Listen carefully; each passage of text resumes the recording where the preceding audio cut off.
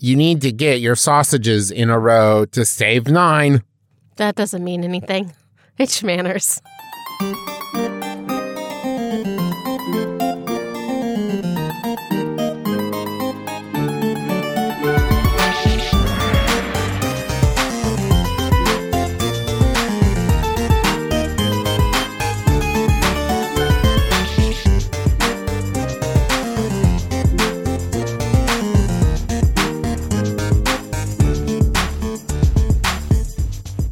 Hello, Internet. I'm your husband host, Travis McElroy. And I'm your wife host, Teresa McElroy. And you're listening to Schmanners. It's extraordinary etiquette. For ordinary occasions. Hello, my dove. Hello, dear. How are you? I'm well. Yeah, you had a good night's sleep? Yeah, not bad. Good. A little stuffy. A little stuffy? Who isn't these days? Oh, these days. Oh, everyone's got the snuffle up. I guess it's the snuffies.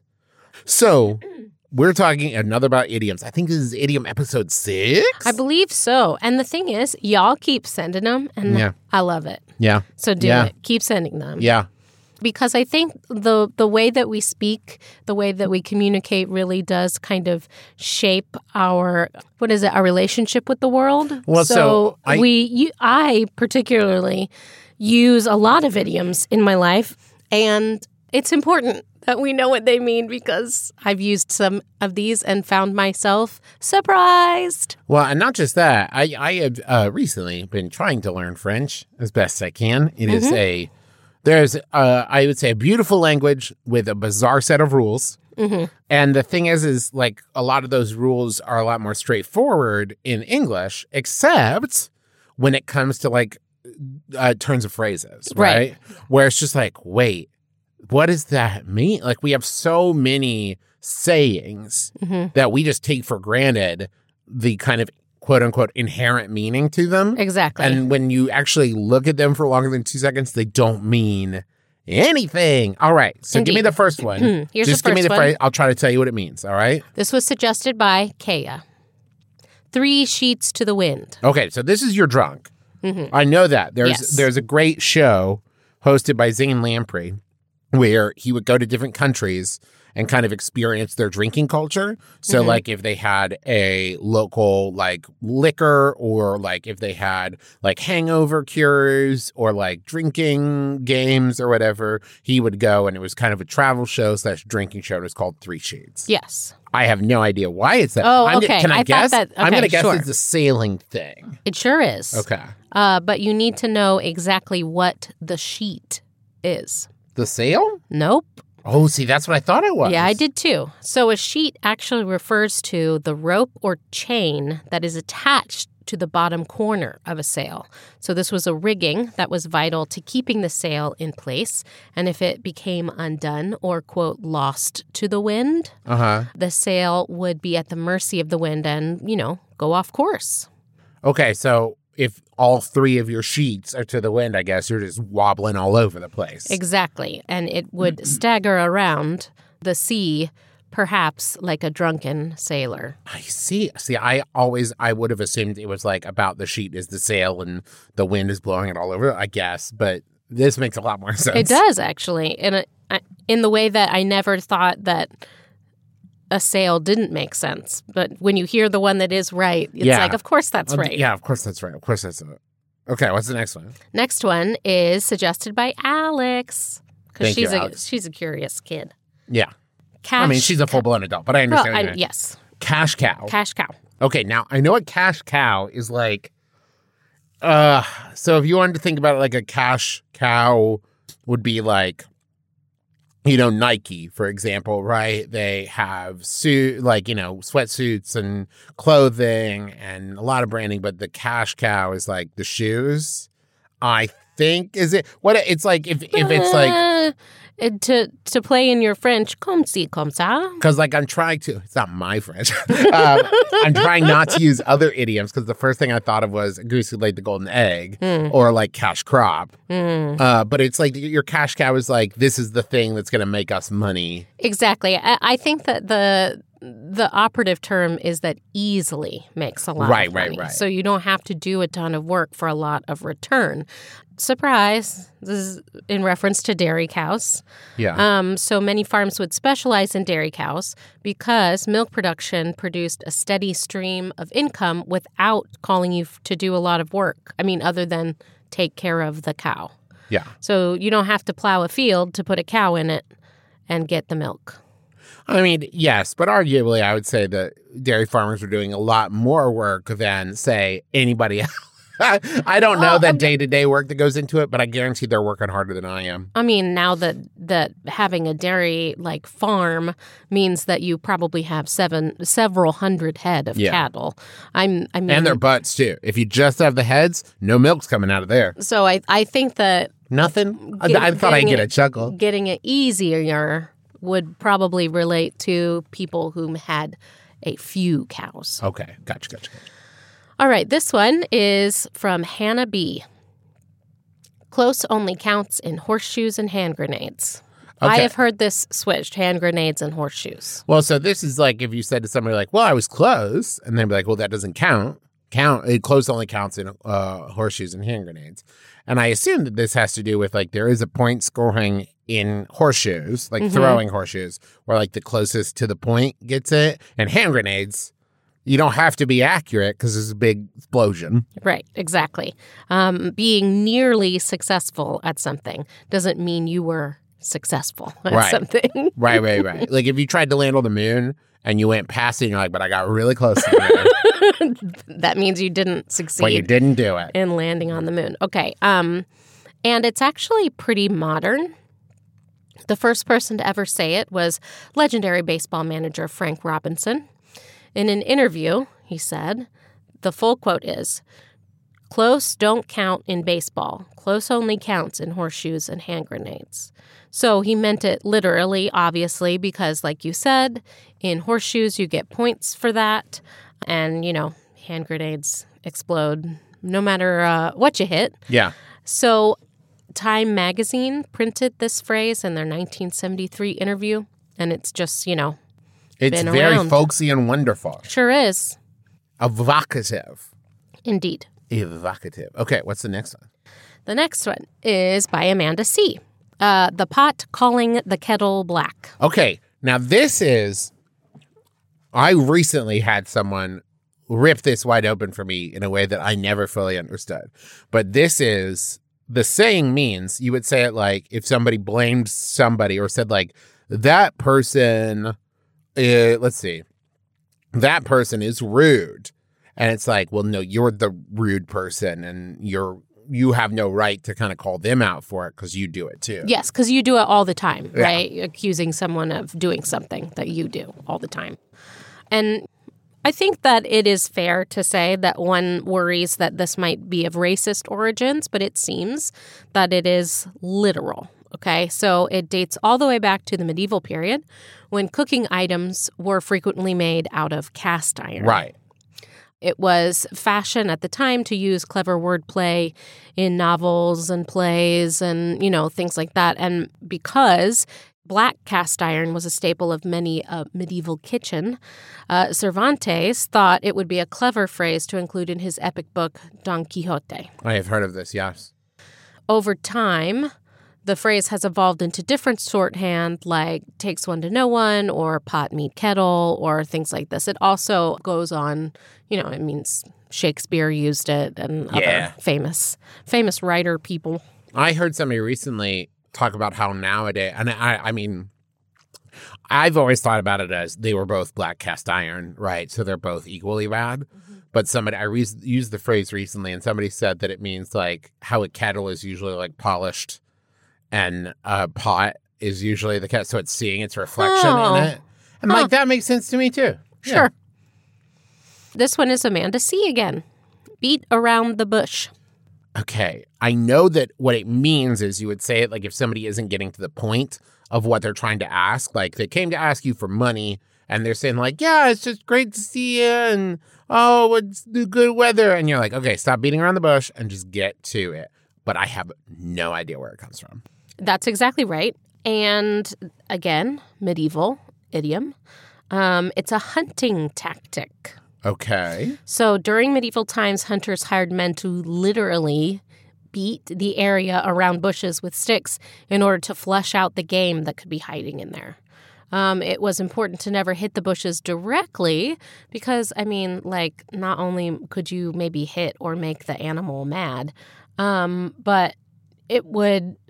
It was not uncommon for someone to accidentally smack a bee's nest. Oh, boy. Yeah. So beating around the bush is great for hunting, but, not bad, not good for conversation. It is literally because you don't want to hit the bush directly. So you're beating around the bush in conversation because you don't want to hit the bush directly, which has it's so rare to find an idiom where it is so literally one-to-one describing. Right, because you don't want to hit the bush right on because there might be a bee's nest in it, just like you don't want to say the thing right on because it might be uncomfortable. Right. That's incredible. I don't know why that's blowing my mind so much, the idea that it would be so directly related to it. I've never thought about that before. Well, I didn't know what it means. I didn't know either. Why would I think about it before? We knew what it meant, but we didn't. But did we know what a capital M meant? No. Let's do one more before break. Okay, I was going to say we're only like 11 minutes in.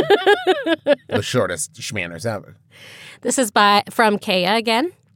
Donkey's years. Donkey's years? Years? Uh-huh.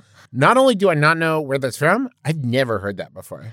I think I've heard it in a different way. Like, let's see, something like I can't recall it. Something about eons.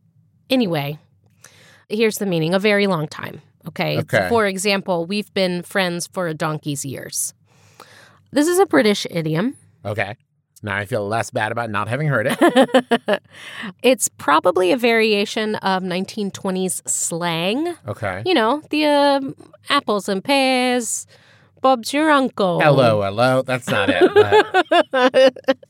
Things like that, right? Back then, donkey's ears was rhyming slang for years, implying that something took a long time because donkey ears are so famously long, like that Nestor the long-eared Christmas donkey. That fool. Yeah, that's the idea. Okay.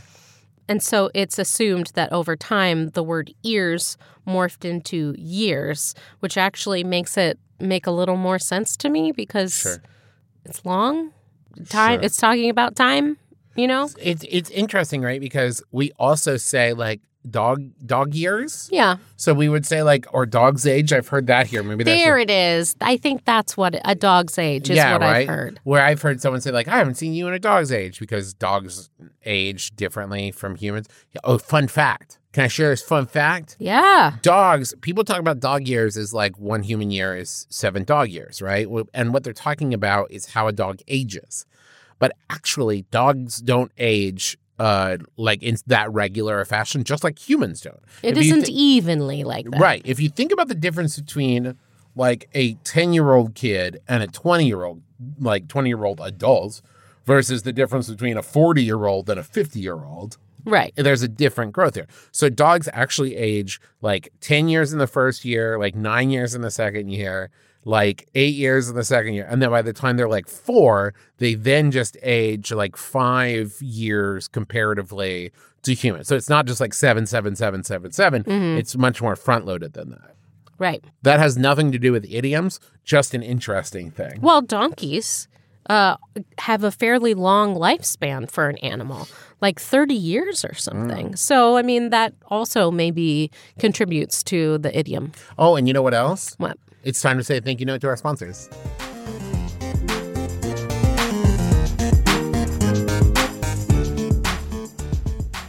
This week, we want to write a thank you note to Function of Beauty.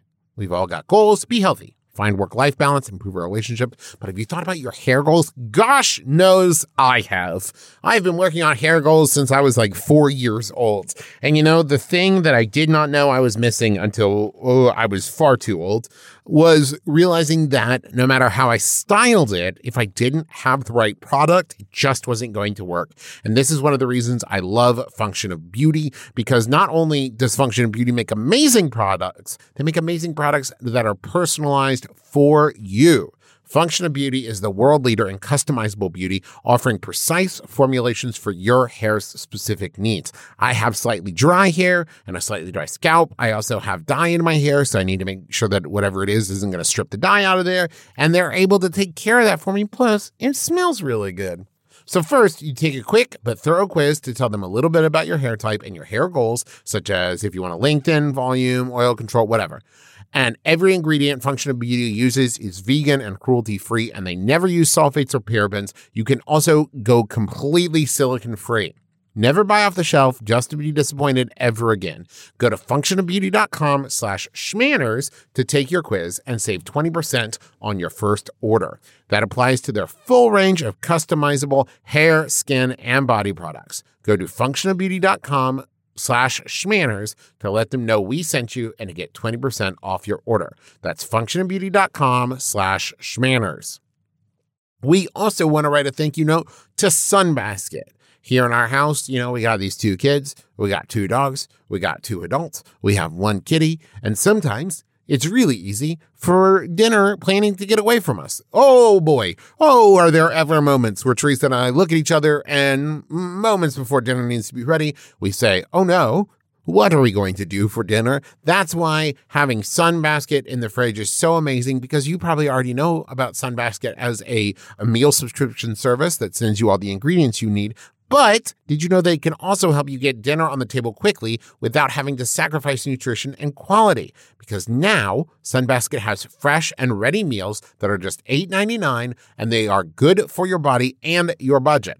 Their chefs have won Michelin awards and a James Beard award, so why not take the night off and let them cook for you? You can try delicious meals that are prepped and ready to heat up in as little as 6 minutes, such as butter chicken with basmati rice pilaf, beef chili with cheddar and Greek yogurt, creamy mushroom penne with baby spinach and almonds. All those sound amazing, and my mouth is watering. So right now, Sunbasket is offering $35 off your first order when you go right now to sunbasket.com/schmanners and enter promo code schmanners at checkout. That's sunbasket.com/schmanners and enter promo code schmanners at checkout for $35 off your order. sunbasket.com/schmanners and enter promo code schmanners. Okay, what's the next idiom? All right, let's keep on trucking. Heath. Keep on trucking? Oh, idiom. Yep. Heath R.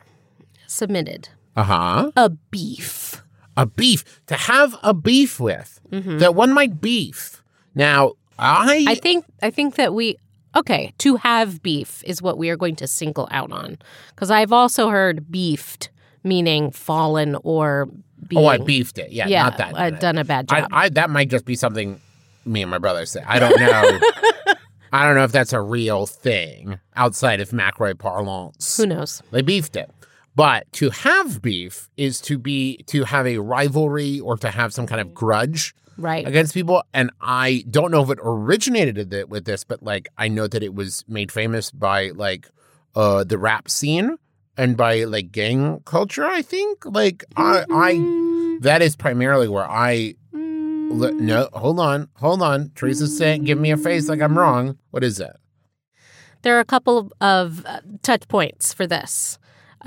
Firstly, we think that it's probably more likely that this is it, that beef became slang for to complain in the U.S. around the time of the First World War, because it's thought that the term originated from complaints by soldiers about the poor quantity or quality of beef rations on the battlefield. So at that point, I guess it would be the literal translation would be to take issue with. Right. To have issue with someone. Another possibility is that it dates all the way back to 1800s London.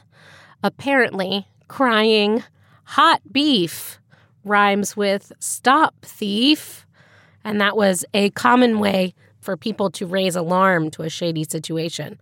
So over time, beef sorry, hold on. To be clear, what you're saying is rather than yell stop thief, they would yell hot beef, and people would be like, something nefarious. Either something nefarious is going on, or that guy is selling hot beef. But over time, beef became equated with shouting, thus morphing into the description of an argument. I side with the first one more. I do too. Hot beef. Hot beef. Oh, no, he's in trouble or he's hungry. I love it. I love it. Next one from... Hot beef. What's wrong? No, it's just my beef burned my tongue. This beef is hot. Are you done? Yeah. From Jocelyn P. Red herring.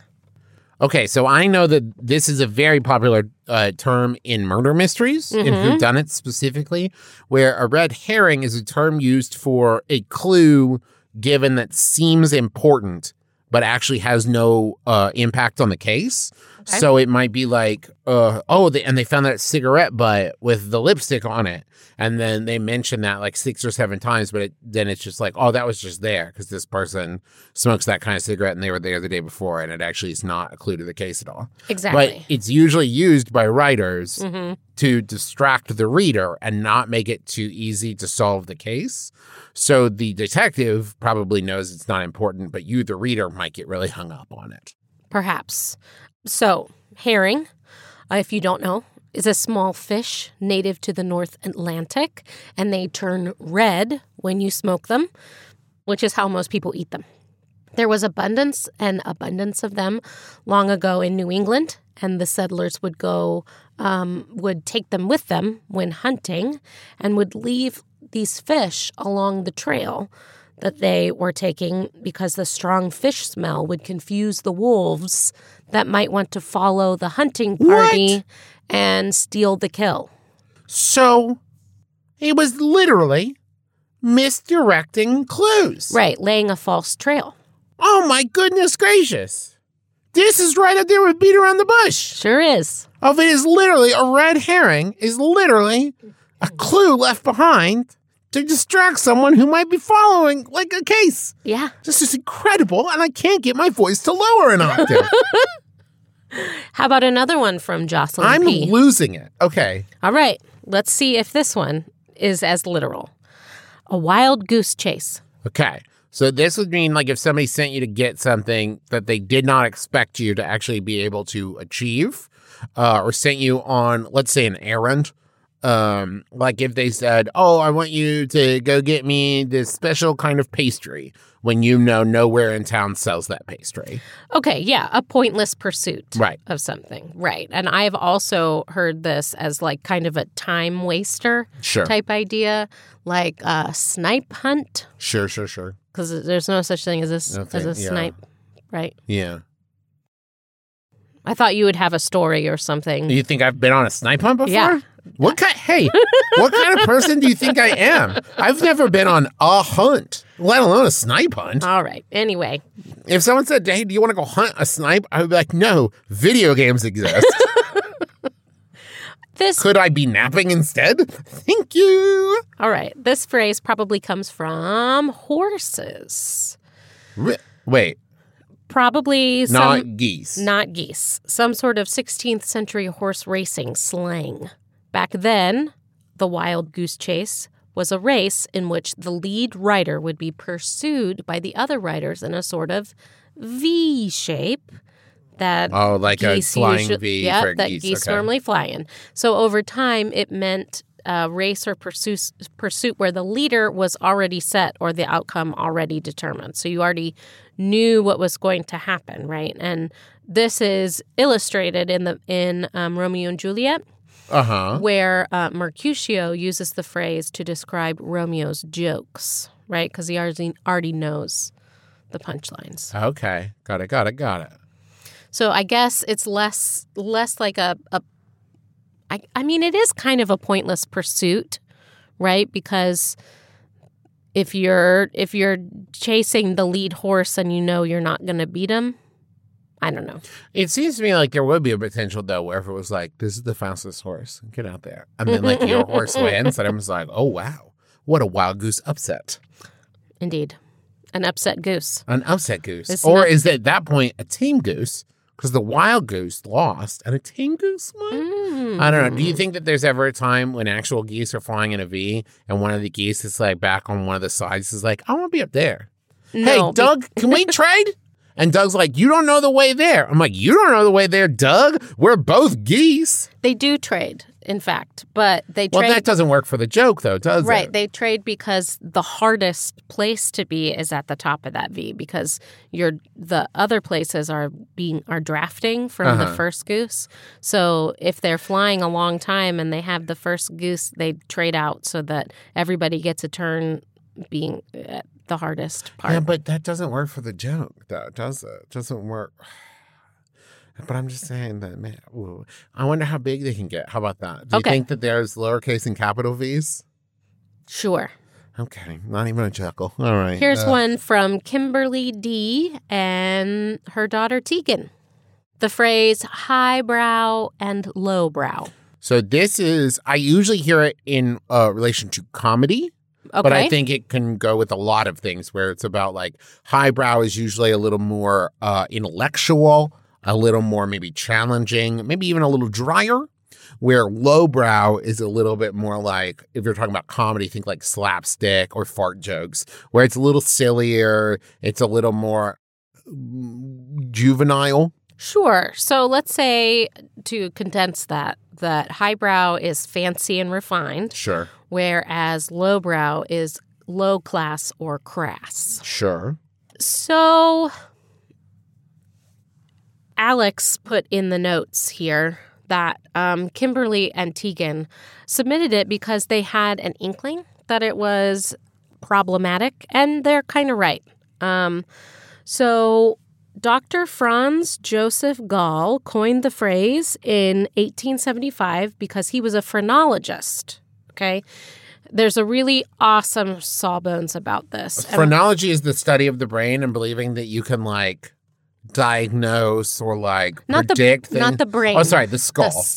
The skull. That you can feel like bumps in the skull and ridges in the skull and be like, oh, that's why you're a good athlete or whatever. Well, not only that, but it indicated intelligence. Uh-huh. Right. And this was used by people, right, to say like, well, that's why this race is superior because of the shape of their skull compared to this other race whose skull isn't shaped that way. Indeed. Blah, blah, blah, blah, blah. He came up with the theory that people with higher foreheads were more intelligent than people with low foreheads. Uh-huh. Mm-hmm. Uh-huh. Mm. And I bet he had a high forehead. Just a guess. And guess what? Back then, it was common for racists to depict African Americans with lower foreheads. Uh-huh. So it's not a big leap to think about how this completely incorrect pseudoscience could have been used to persecute the Black community. Ugh. Okay. So, maybe don't use it anymore. Yeah, maybe let's stop using that one. All right. Here is a heading that Alex calls idioms from all over the world or just from people's cute grandmas. Okay. Oh, man, she's great. Okay, so an Austrian idiom from Diana was Das ist nicht mein Bier. That is not my beer? Exactly, meaning that's not my problem. Oh, okay. I like that. And you can put that with, this is sausage to me, and that's not my beer. You know what I mean? Like, hey, man, do you want to drink this beer? Do you care? Is it sausage to me? That's not my beer. Not my beer. Amanda C., in addition to giving us some great idiom suggestions, included the German version of stop beating around the bush, which is red nicht den Heiben Brie herum. I have no idea. What's that? Translate that, please. Stop talking around the hot mash. Huh. Okay. Okay. But it means the same thing? Yeah, it does. Do you think it's about mashed potatoes? I mean, I hope it's about mashed potatoes. Okay. Mash is also what you use, I believe, in making whiskey, but I don't think it's that. No, beer, right? Is Whiskey it? and beer. Yeah. In concocting brews. Yes. Jesse P's grandma used to describe something moving very quickly as like a chicken on a June bug. Huh. Okay. Now, you know what I bet that is? Okay. That is not a chicken riding a June bug. That is a chicken chasing a June bug to eat it. Yes. Okay. Yes, I think so. Where my brain first went, though, was the image of a chicken riding a June bug. Standing on a tiny bug. I don't think that would go very fast then. No, but in my mind, it was funny and fast and a little erratic, and I was enjoying it immensely. Here's a nice Have I ever list. said the one my dad used to say? Finer than frog's hair? Oh, yes. You have said that. On this show? But do talk about it again. Well, because the frog's hair is so fine you can't even see it. So Yeah. you're finer than frog's hair. Yeah. Or you're more nervous than a long-tailed cat in a room full of rocking chairs. Uh-huh. You said that one too. Yeah, because you don't want to get your tail squished.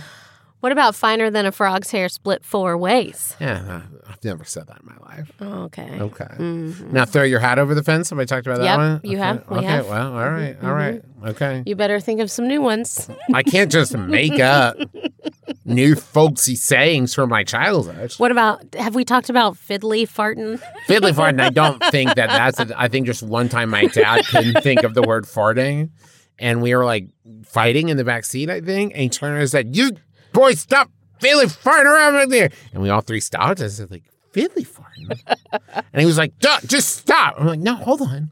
Fiddly farting? What does that mean?" And we were all instantly very just like zoned in on like, no. We're not fighting anymore. That's done. Tell me about fiddly farting. Can you explain any of that to me? But he was mad, and I think he was especially mad that he had then said fiddly farting, and now we were kind of ribbing him, and he just wanted to be a man dad. Yeah. But instead he said the phrase fiddly farting. This is from Rhiannon B., and these are some Australian slang. So a pub is called a boozer. That makes sense. Yeah, that's dead on. Squiz means look, like take a squiz of this. That's so fun. That is fun. And calling a sausage a mystery bag. Okay. I mean, that does make sense because don't ask how the sausage is made. No, I get that. But if somebody said, "Hey, do you want to eat a mystery bag?" It's far less appetizing. I was talking about this recently because we have watched Ted Lasso straight through now like 14 times. And I'm sad that we have not here in the US of A adopted a nicknaming convention that they do in Britain where if somebody's name is like Jerry or Barry or whatever, that you could say like Jezza or Baz, where they use like the Z in there. I want that. I would like that. We'll file a complaint. You could be Tez. I mean, in that, because Teresa, you could be Tez. I'm just saying, how fun is that? I mean, it's fun. I like it. It's pretty fun. Okay. Here's the best one, the one that Alex liked the most and singled out. A brown-eyed mullet. Excuse me? Mm-hmm. Say it again? Alex thought perhaps a brown-eyed mullet was a type of snake. In a kind of benevolent universe, I thought of a kind of fish. Okay, yeah, that's closer than a snake. What is it? Because there's so many terrible things it could be. It's what you call a turd in the sea where you're swimming. Oh, man. Now, it does not go on to describe from whence the turd came, but I have to assume that if it's big enough for you to see it, it's probably a person turd. I mean, I remember when the show used to be about etiquette and manners and not about turds. I mean, we have talked about farting before. That's true. Anyway. That's very true. Nicola K. sent in some Scottish idioms, and I'm going to try my best because they actually wrote them out for us. So, dinna teach yet granny to suck eggs. Don't teach your granny to suck eggs? Mm-hmm. Okay. Don't give advice that you already have. So, don't give advice to me that I already have. Okay. It's a fair fight for half a loaf. I don't know. Putting in a lot of effort and getting less of what you hope back. Oh, okay. That makes a lot of sense. So you're putting in a lot of work to get half a loaf back. Right. Okay. Yeah. And I've heard this one. You make a better door than a windy. Oh, I love that one. Yeah. Usually when someone's standing betwixt you and the television. Indeed. Here's a French one from Stephanie S. Je donne ma langue au chat. I don't know. I give my tongue to the cat. Which means I give up or I'm done guessing. Okay, so kind of like cat's got your tongue, like, I'm going to stop talking now. Yeah, a little bit. But like, so it is related to the cat got your tongue because the French phrase means I've nothing more to say. Right, yeah. Right? I'm going to stop talking now. Right, exactly. So even if the cat has got your tongue because you can't think of anything to say, or you give your tongue to the cat because you're done talking. All right, that's going to do it for us. I love these. It's not my beer. Mm-hmm. Goes right up there with me now. I'm adding that one too. This is sausage to me. That's going to do it for us. Thank you, Alex, our researcher, without whom we would not be able to make the show. And thank you to everybody who sent in idioms. If you have idioms, you can email us asking us about them. Email us at schmannerscast@gmail.com. Oh, what was the one that we had that we've said? Keep on trucking? Keep on trucking. Mm-hmm. Which I assume has to do with like trucking. Cross-country deliveries. Yeah. So email us. We also have Twitter at schmannerscast. And when we call for questions, that is where that will be. Let's see. Thank you to Maximum Fun, our podcast home. Go check out all the other amazing shows there. And you can also check out all the other McElroy projects at McElroy.family, as well as checking out all the amazing merch at McElroymerch.com. Who else do we thank, Teresa? We always thank Brentofloss Black for writing our theme music, which is available as a ringtone where those are found. Also, thank you to Kayla M. Wasso for our Twitter thumbnail art, again, at SchmannersCast. Thank you to Bruja Betty Pinup Photography for the cover banner of our fan-run Facebook group, Schmanners Fanners. Go ahead and join that group if you love to give and get excellent advice from other fanners. And that's going to do it for us, so join us again next week. No RSVP required. You've been listening to Schmanners. Schmanners. Get it.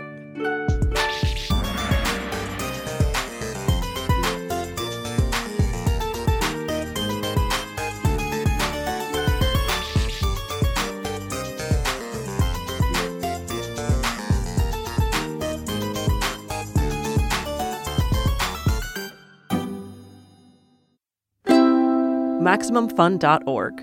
Comedy and culture. Artist owned. Audience supported.